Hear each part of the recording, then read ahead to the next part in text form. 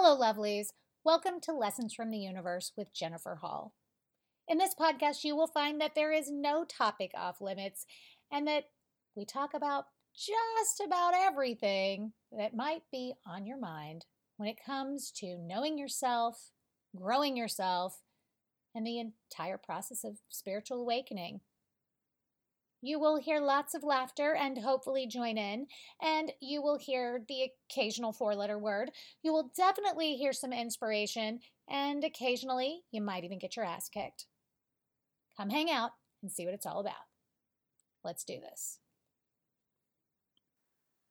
So, any of you that's listening that is one of my regular clients that talks to me often knows that one of my new things has been trying to remember that boundaries are made out of doors and not walls. Now, this can mean some of the obvious things. When we're giving somebody boundaries, we need to recognize that they should be made out of doors. And even if all but one of the doors is locked, there is potential for more doors to get access, and we should let the person know what the door is. This is how we can create boundaries that also allow us to keep our connections. Well, the more I've thought about that, the more I've thought about other people's boundaries and how, if they have boundaries, we can go and seek the doors. Now, think about it this way. If it is cold as crap outside and you need to get into the building for work or anywhere else, and only one door is locked, if only one door is unlocked, you are going to go through whatever door is unlocked. Right? You're going to go through the unlocked door, even if it's inconvenient, even if it's not the one you wanted to go into, even if it's not the one you're used to. You're going to go in whatever door that is, and you're going to get your butt in out of the cold, and you're probably going to find a way to go out the door that you wanted on the way out, closer to your car, whatever it happens to be.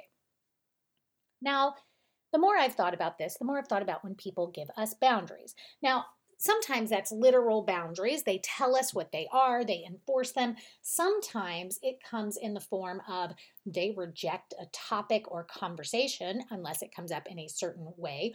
Or what gets under my skin is when someone says, well, I wouldn't get mad if you said it this way.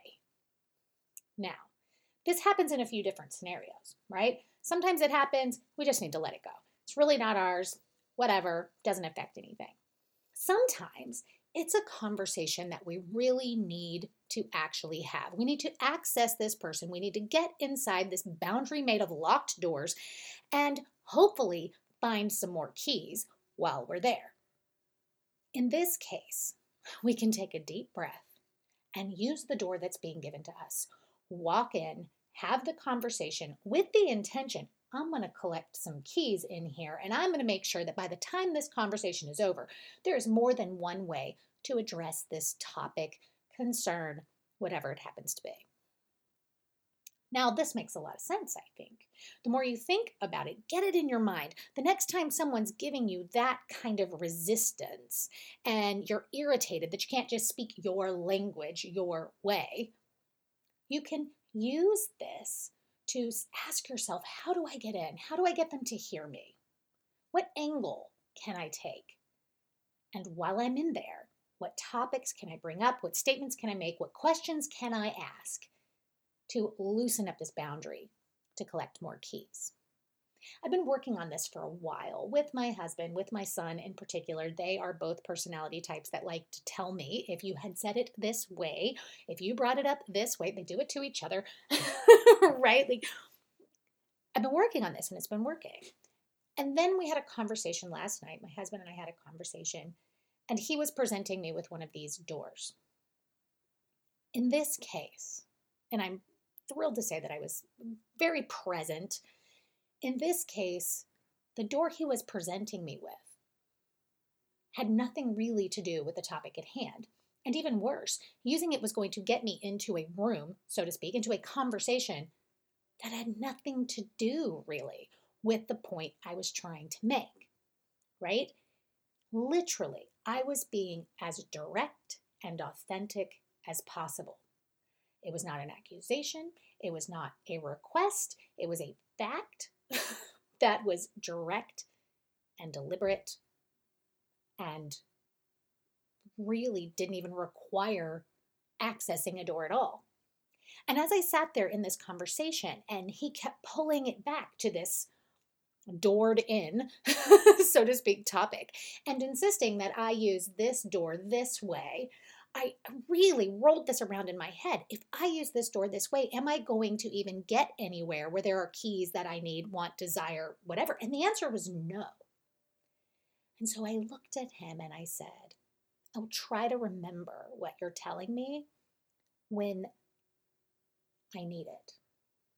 But right now, this has nothing to do with what I need you to hear.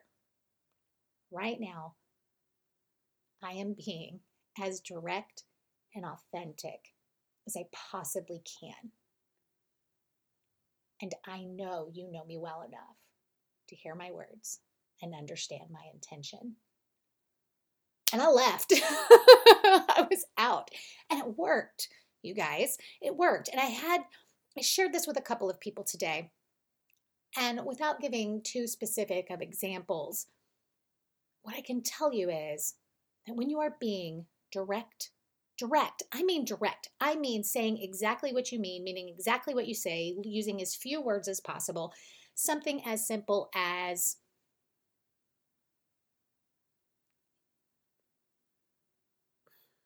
I don't know that I can give you an example without giving you an example. Okay, I'll give you a direct example. This one's simple. Okay, so my husband has a job where he is in control of his hours. He works at home. Sometimes he can choose to take the kids to their sports or hang out and watch TV with me and then do some work later in the evening. And sometimes he makes this choice. Now, he also creates music. He's a DJ of sorts, one of his pandemic hobbies. And sometimes he stays up late to work on his music. This particular night, I walked into the den where he does all of the things, and he had said he was going to be working, but he was making music. Now, I didn't care. And the truth is, he was actually just taking a small break, which, again, I don't really care. It doesn't matter. All I wanted him to know was that he never has to tell me he's going to work if what he's really going to do is make music. And that's what I said. I said, I kind of laughed and I said, babe, just know, you never have to tell me that you're going to work. I'm not going to stop you from making music. And he just took it to some other complete direction. I had no other intention, no guilt, no blame, no accusation, no nothing, just a fact, right? I want you to know you can always say, I'm going to stay up late and make music. The doors he was trying to give me into conversations were going into conversations that had nothing to do with anything. It was so bizarre, right? I don't know if it was based on girlfriends from the past or whatever it was. I couldn't walk through that door and go down this road and have this conversation, this debate, whatever it was, when all I wanted him to know was, if you're ever just staying up to play music, tell me the truth, which he had in the past. It was as simple and direct as that comment. And when I told him I was being really direct and straightforward and authentic, he just stared at me, right? And I said, if you can understand that, if you already know that, just say, gotcha. And this conversation can be over. It was like he didn't realize a conversation could be so easy. And I know that there are bigger issues in the world, right? The ones that we actually need to walk through whatever door we're being given, right? I had a conversation with my son recently. He was very defensive about choices in school and time, right? He's the thing about time. And he was telling me the way he would like me to address the conversation, right? Instead of saying, babe, I'm concerned that you're not using your time well today, he wanted me to say something like, don't forget to get your work done. Like something so silly. And it was like, there's really no rhyme or reason why I would have to say it his way, right? But when I did, I got in there and we had an extremely productive conversation about time management. He was very receptive. I walked out with a whole bunch of keys. It was fantastic. And then, of course, there are things where it really doesn't matter. It's not ours to navigate, right? It's not our choice to make. So give yourself the time to consider the doors. Give yourself the time to consider your own doors. If you find yourself running up against a conversation, an argument with your partner, your coworker, your sister, your brother, whoever it happens to be, yourself, ask yourself which door is unlocked. Find it, use it, share it, right? I had a conversation the other day with my husband where I told him I'm feeling extremely defensive right now. And there's really only one way into this conversation for me. I hadn't really talked to him. I still haven't really about the doors, but he still understood that. He's saying there's only really one way to approach this topic with me today. And he used it and it worked. So maybe it's just all an elaborate metaphor for making sure we communicate very clearly. But it works. And when you visualize it, it empowers you. Because after all, I say it all the time, all spiritual activity is for our brain. Visualization helps us communicate, it helps us believe, it helps us have faith that things will work out, that we will understand each other. And that's really half the journey, isn't it? Half the adventure. I almost said half the battle, but you know what? It doesn't have to be a battle. Our words are powerful. It can be an adventure. I like that a lot better. Think about it, use it. Let me know what you think. Until next time, beloved, namaste.